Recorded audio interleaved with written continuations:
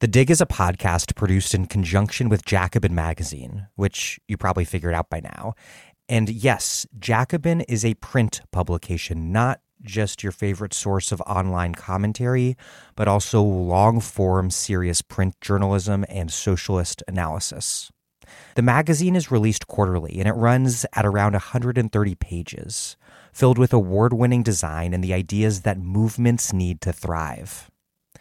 Dig listeners can join more than 50,000 Jacobin subscribers supporting this vital work for just $15 a year.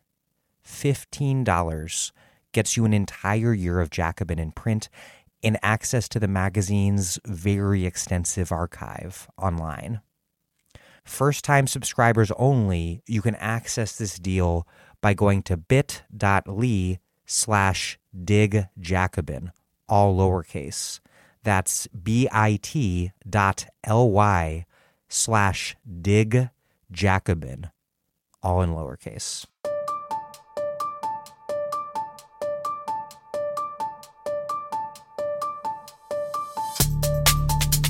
Welcome to The Dig, a podcast from Jacobin Magazine.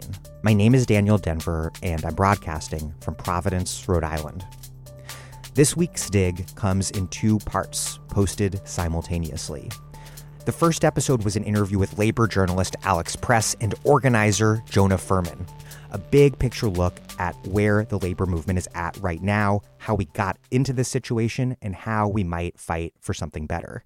This episode is part two, an interview on the PRO Act with Jimmy Williams, the General Vice President of the International Union of Painters and Allied Trades.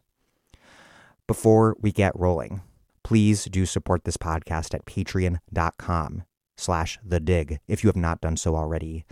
That's patreon.com/thedig. Also, join the Dig Book Club and join our upcoming Zoom conversations with Paulo Garbaldo on his book, The Digital Party, and with filmmakers Astra Taylor and Eric Stoll on their documentary, You Are Not Alone. Join by visiting thedigradio.com/dig-book-club. I will put a link to that in the show notes.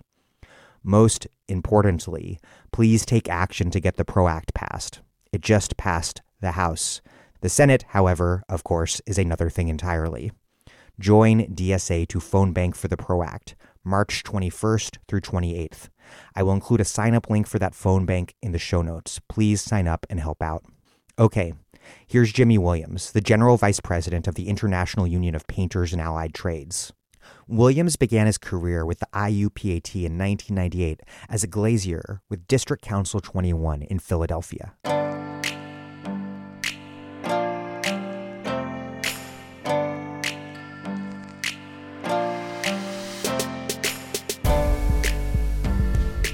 Jimmy Williams, welcome to The Dig. Thanks for having me.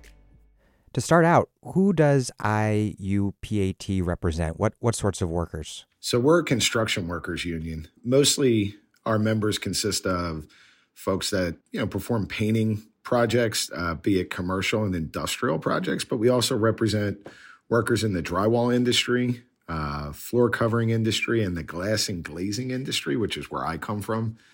We put in the big windows on high-rise construction projects, schools, things like that. We work in every sector of the construction industry. And how many members do you have? So we represent over 140,000 members currently, not to count our retirees. We have a retiree base of about 60,000.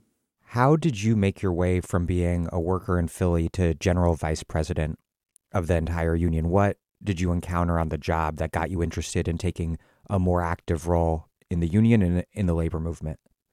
Dan, I'll just be straight honest with you. I am the product of the labor movement. I'm a fourth generation member.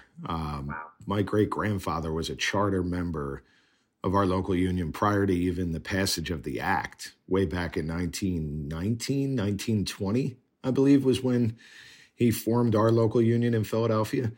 I got into the trades right out of high school. My father was active in the union. My uncle was the head of the Philadelphia Building Trades. I'm probably the walking definition of white privilege in the construction unions. but it's something that I grew up around. And the minute I got out of high school, I joined our local union, and I seen how much of a difference being a member of a union meant for average construction workers throughout the course of time when I worked with my tools. That from the day I got in, I always wanted to give back to the institution that was so good to so many of us. Let's start with the big picture. What is the PRO Act, and how will it help workers collectively bargain, help workers win back basic labor rights, help workers strike, help workers win contract fights? How does that compare to the labor law status quo that workers confront at present? Yeah, I mean, the current status quo for workers is horrible. The National Labor Relations Act hasn't been amended since it was passed in any productive way to help working people. If anything, it's been dismantled, and we've seen nothing but rollbacks, and the current form of labor law in this country is slanted so much to the employer and to the business community that the PRO Act really is designed to go back to the original intentions of the National Labor Relations Act and make it easier for workers to form unions in their workplace. It's called the Protecting the Rights to Organize Act for a reason, because currently it's so difficult for workers to stand up and form a union. Probably the best example would be if you look right now down in Alabama. Right now, workers are organizing at Amazon in Bessemer, Alabama. The things that Amazon is doing to dissuade the workers from forming their union, they hire union busters. You know, they scare people with the threats of potentially losing their jobs. Truth of it is, right now, more than half the workforce that works in Alabama for Amazon have said they wanted to form a union. And if Amazon was a good corporate citizen, they would sit down and negotiate an agreement for those workers. The PRO Act is going to make it a lot easier for workers to get to an election. And it'll make things that management currently does illegal.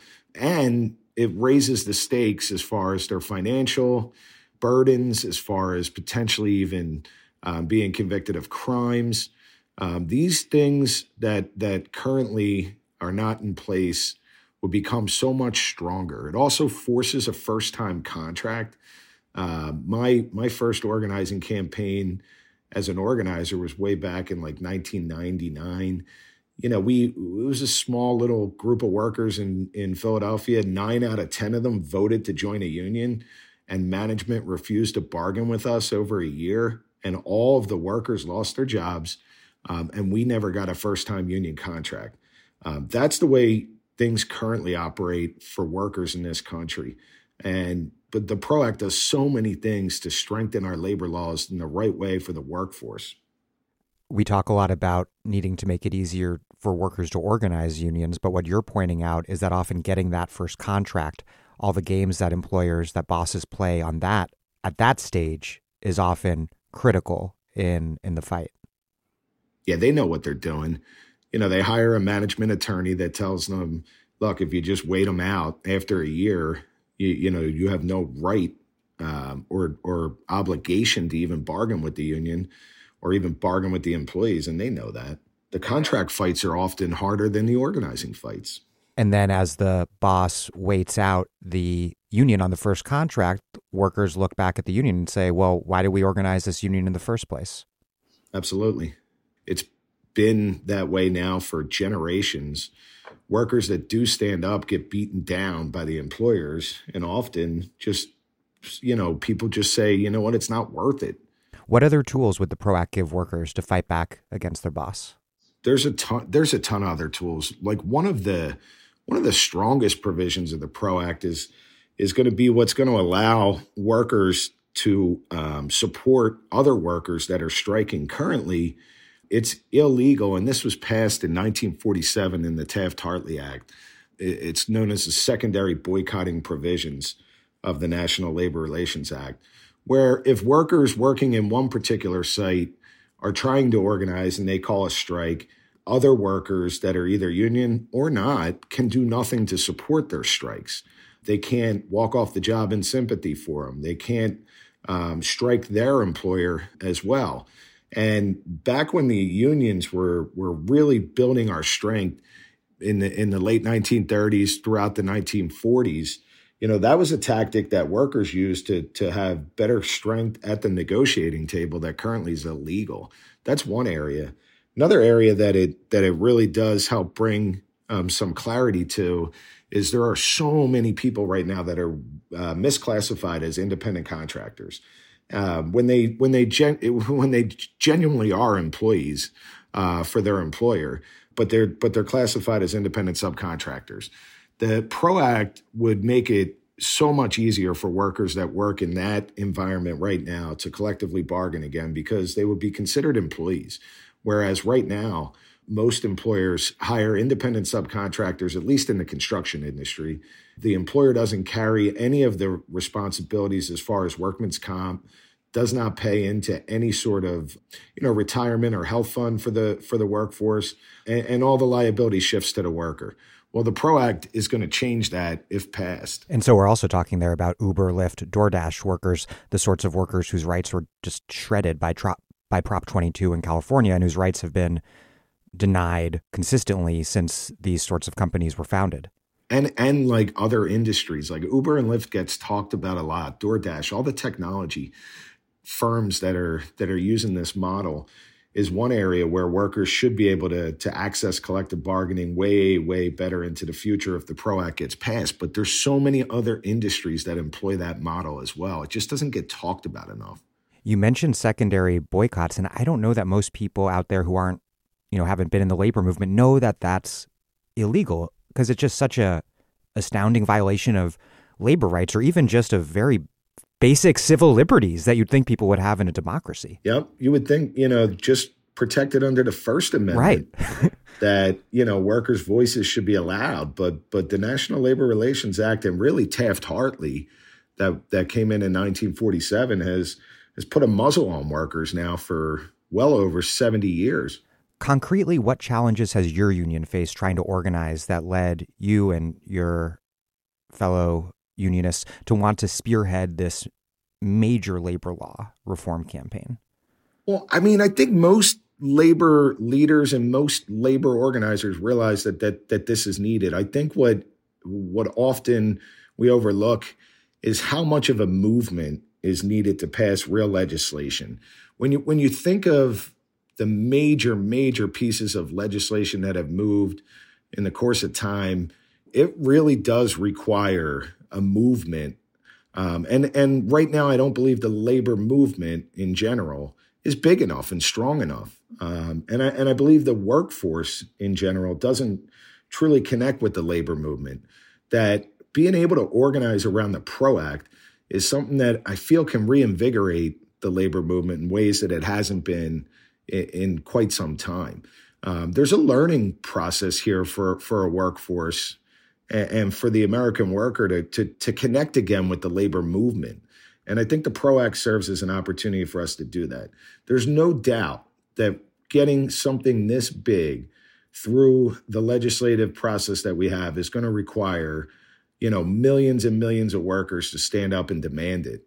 So for us, like we really believe that the work begins now in educating, other like-minded organizations like the civil rights community, the immigrants' rights community, folks within the LGBTQ community, those progressive-minded individuals out there that have really haven't had the opportunity to really experience the labor movement from within. That right now is the time. Unions are at the highest positive favorability rating that we've been in quite some time. Right now, 68% of the American workforce, if asked or if they could, would form a union in their workplace. That cuts across all party lines. That means 68% of the workforce wants to be union. We have to really energize that base, and we have to turn that base out. Only 10% of the current workforce is unionized. Got a lot of work to do. I want to talk about that more, but first, can you get into a little bit about the concrete challenges that painters, organizers on the ground have faced around this country, in particular workplaces, and how the PRO Act would change things? Yeah, absolutely. that, our organizers around the country basically see a divide in like the construction workforce, that our organizers are faced with challenges that, that are enormous. I mean, I don't think there's been a time period now in my recent memory where the workforce has been so divided by the bosses, utilizing tools like I talked about, worker misclassification, using immigration in the construction industry as a way to keep workers down.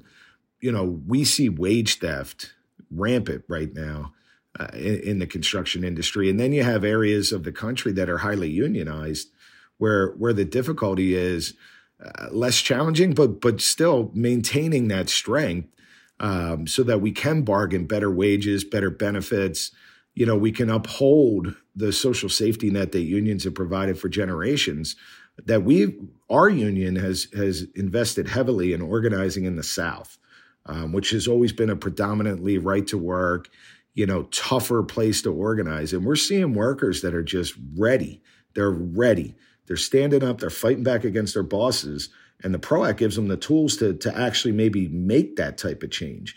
But I would have to say, one of the biggest concerns or one of the biggest things our organizers run into is how the bosses use immigration as a wedge and really hold that over the immigrant worker, threatening to call ICE, worker wage theft at a level you just couldn't believe in the industry. And folks just are getting a little fed up with it, I would say. And the PRO Act has measures to deal with it by giving undocumented workers the power to get relief when their labor rights are violated, which they currently don't get. Exactly. It's crazy that we say that if you're a worker here in this country, you have access to all the rights, regardless of citizenry. But then, and this is the perfect example of how our labor laws are broken, but then we don't provide, based on citizenship, the same access that other workers have to things like back pay or reinstatement, because the employer has the advantage. And the PRO Act does fix that. The painters have been really adamant about standing up for undocumented workers. Why is that? How did that come about? Because I'm guessing that was perhaps not always the position of the union. And how do you talk to members who might have more anti-immigrant views? It's something that I think is a point of leadership within the union. When you look at the amount of immigrant workers in the construction industry and the amount of abuse that takes place, I think we seen it on display when our members were swayed by, former President Trump's rhetoric around immigration. And a good percentage of our white working class members voted Republican and voted for Donald Trump in the 2016 election. We seen it as a moment where we had to, view things differently around immigration. The immigrant worker is not the enemy of the white working class worker here in this country. It's just not the case. We have a long history of abusing cheap labor as a society. And the current immigrant worker is just another example of it. I talked about how my great-grandfather was a charter member of our local union. Well, he was an immigrant worker. And at the time, came together with other immigrants from Europe and formed these unions that we currently have and these institutions that we have in place here in the United States that, using race as a wedge has always been the tool of the bosses. Yeah, on that front, what is the relationship that you see between the economics of this decades-long attack on unions and then an increasing number of white workers turning to the right and to Trump in particular? Could the PRO Act and a huge shift of workers into unions, could it remake this sort of politics? You've talked about the need for the PRO Act to have a social movement behind it. Is worker power fundamental to changing how political power and politics operates in this country? Yeah, I think it goes hand in hand. From an economic standpoint, the economic promise that existed for previous generations of workers does not exist for the future of the workforce. And I'm talking about things like a secured retirement through pension plans that unions provided, things like employer-sponsored healthcare programs where workers have access to healthcare, higher wages Wages are so stagnant in this country. Those three fundamental things are from the strength of collective bargaining. And that cuts across political spectrums. That's why if, we've taken a position in our union, regardless of the letter next to your political affiliation, whether you're a Democrat or a Republican, if you don't support the PRO Act, we're not going to support you in any regard. Because, again, like I said, the economic trajectory of our membership relies upon collective bargaining and for the workforce as a whole. And we have to strengthen collective bargaining so that we can bring some of the social safety net that unions provided into the 21st century once and for all.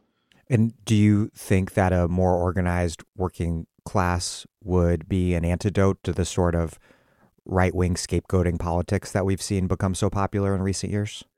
Yeah, I think there's something to this. And there's something to the fact that 68% of Americans want to be in unions. There's something to the fact that when we polled our membership, and our membership's reflective of society, half of our members identify as Republicans or conservative, yet 78 to 80% of our members, when polled on the different provisions of the PRO Act, are supportive. I think it just requires a very deep grassroots organizing type effort with the entire workforce of this country to re-educate, re-engage workers about what their rights are. And I think that could change the political dynamic once and for all. And hopefully, that movement can begin with something like the PRO Act. And if the PRO Act doesn't pass this current Senate, it should serve as an organizing tool for the working class going into the future. It should not be looked at as a one-time thing. It's going to be hard. It's going to be hard to get through a filibuster. It's going to be hard to get to 60 votes in the Senate, but it shouldn't stop us from continuing into the future. Has the rest of labor joined the painters in making the PRO Act a top priority? And if not, why not? And what will it take to change that? Yeah, I think labor is 100% united behind getting the PRO Act passed. I think the pandemic has changed things for how we organize as a movement. We're not doing as many demonstrations, rallies, things of that nature, but we have to move our efforts more online and being, engaged on social media and doing outreach. The labor movement for sure is 100% united around getting the PRO Act passed. What the labor movement needs is the labor movement needs support from other movements, from other organizations. And that requires some deep work. That requires grassroots education. The labor movement has stood with many other movements in this country, the civil rights movement to be one, the immigrants' rights movement, women's movement. We've always stood on the right side of social justice. This time, we need others to help support us in this fight. And that's work you've been doing. The painters have formed an alliance behind the PRO Act with a lot of non-labor, left, and liberal organizations around the country, including with DSA, an organization that many of my listeners belong to. And maybe most impressive, the coalition has brought together major players in the environmental movement who also see this as a top priority. How do you see the labor movement's relationship with movements outside of labor? What sort of power could that alliance have? It's an unstoppable power. And, I think within the labor movement, or at least within my union, we've been spending a tremendous amount of time working with community organizations and like-minded allies in the fight for social justice now for years, that the PRO Act brings it front and center. The environmental justice movement is a great example and a great place. I mean, if we are going to change, if we are going to fundamentally change our environment, and if we're going to fundamentally change the way we approach things like energy production in this country, those jobs have to be good union jobs. And the only way to do that is through the passage of the PRO Act so that we can reorganize the future of our economy. And the environmental justice movement gets that and understands it. What lessons do you draw from labor's failure to achieve labor law reform in the past, in particular the Employee Free Choice Act, or EFCA, a much less comprehensive piece of legislation that would have allowed workers to organize a union through what's called card check, through signing cards of forming their support for a union. Obama claimed to support it, and he took office with a filibuster-proof Senate majority. What went wrong, and what did you learn from that, and what can we do differently this time? Well, what I'll respectfully say is President Obama was full of shit. And, the truth is he didn't make it his legislative priority. No. Healthcare and the Affordable Care Act was his only piece of legislation that he pushed through in his first 2 years when he had a mandate to bring real social change to this country. And he fell way short in many of our opinion, and at least in my opinion. President Biden's different. I think President Biden understands the labor movement because he understands the strength that workers have within the labor movement. He's been around it his entire career. When we decided to endorse a presidential candidate, we said, the only thing we want to know is if you're really going to fight for the PRO Act. And he has, up till today, I think he put a statement out urging and pushing the House to pass the bill this week. I think the thing that we have to learn is that in order to put pressure on the United States Senate, it's going to require a grassroots movement, and it has to. The United States Senate's broken. It is a mess as far as being able to pass legislation. But the key is we can't support any United States senators that don't have our back going into the future. That's why I was so excited to see that both Southern, two incoming United States senators in Warnock and Ossoff in Georgia have already pledged their support for the PRO Act. That is monumental to have two United States senators from the South supporting labor law reform. That's huge. It's a step in the right direction. I think the thing we learned is we can't pretend that politicians have our back when they give us lip service. And we gotta hold them to an account here and into the future. If EFCA, this much more modest legislation, if that failed under Obama, why push for something so big and so comprehensive this time around? Because it's needed. EFCA was needed back then, and the PRO Act's needed now. There's no reason not to push. Decades and decades of income inequality swelling and workers being torn between the rhetoric on the right and the left. It's time for real bold change in this country on how we deal with workers. Well, Jimmy Williams, thank you very much. Dan, thanks for having me on. I appreciate being able to talk about this.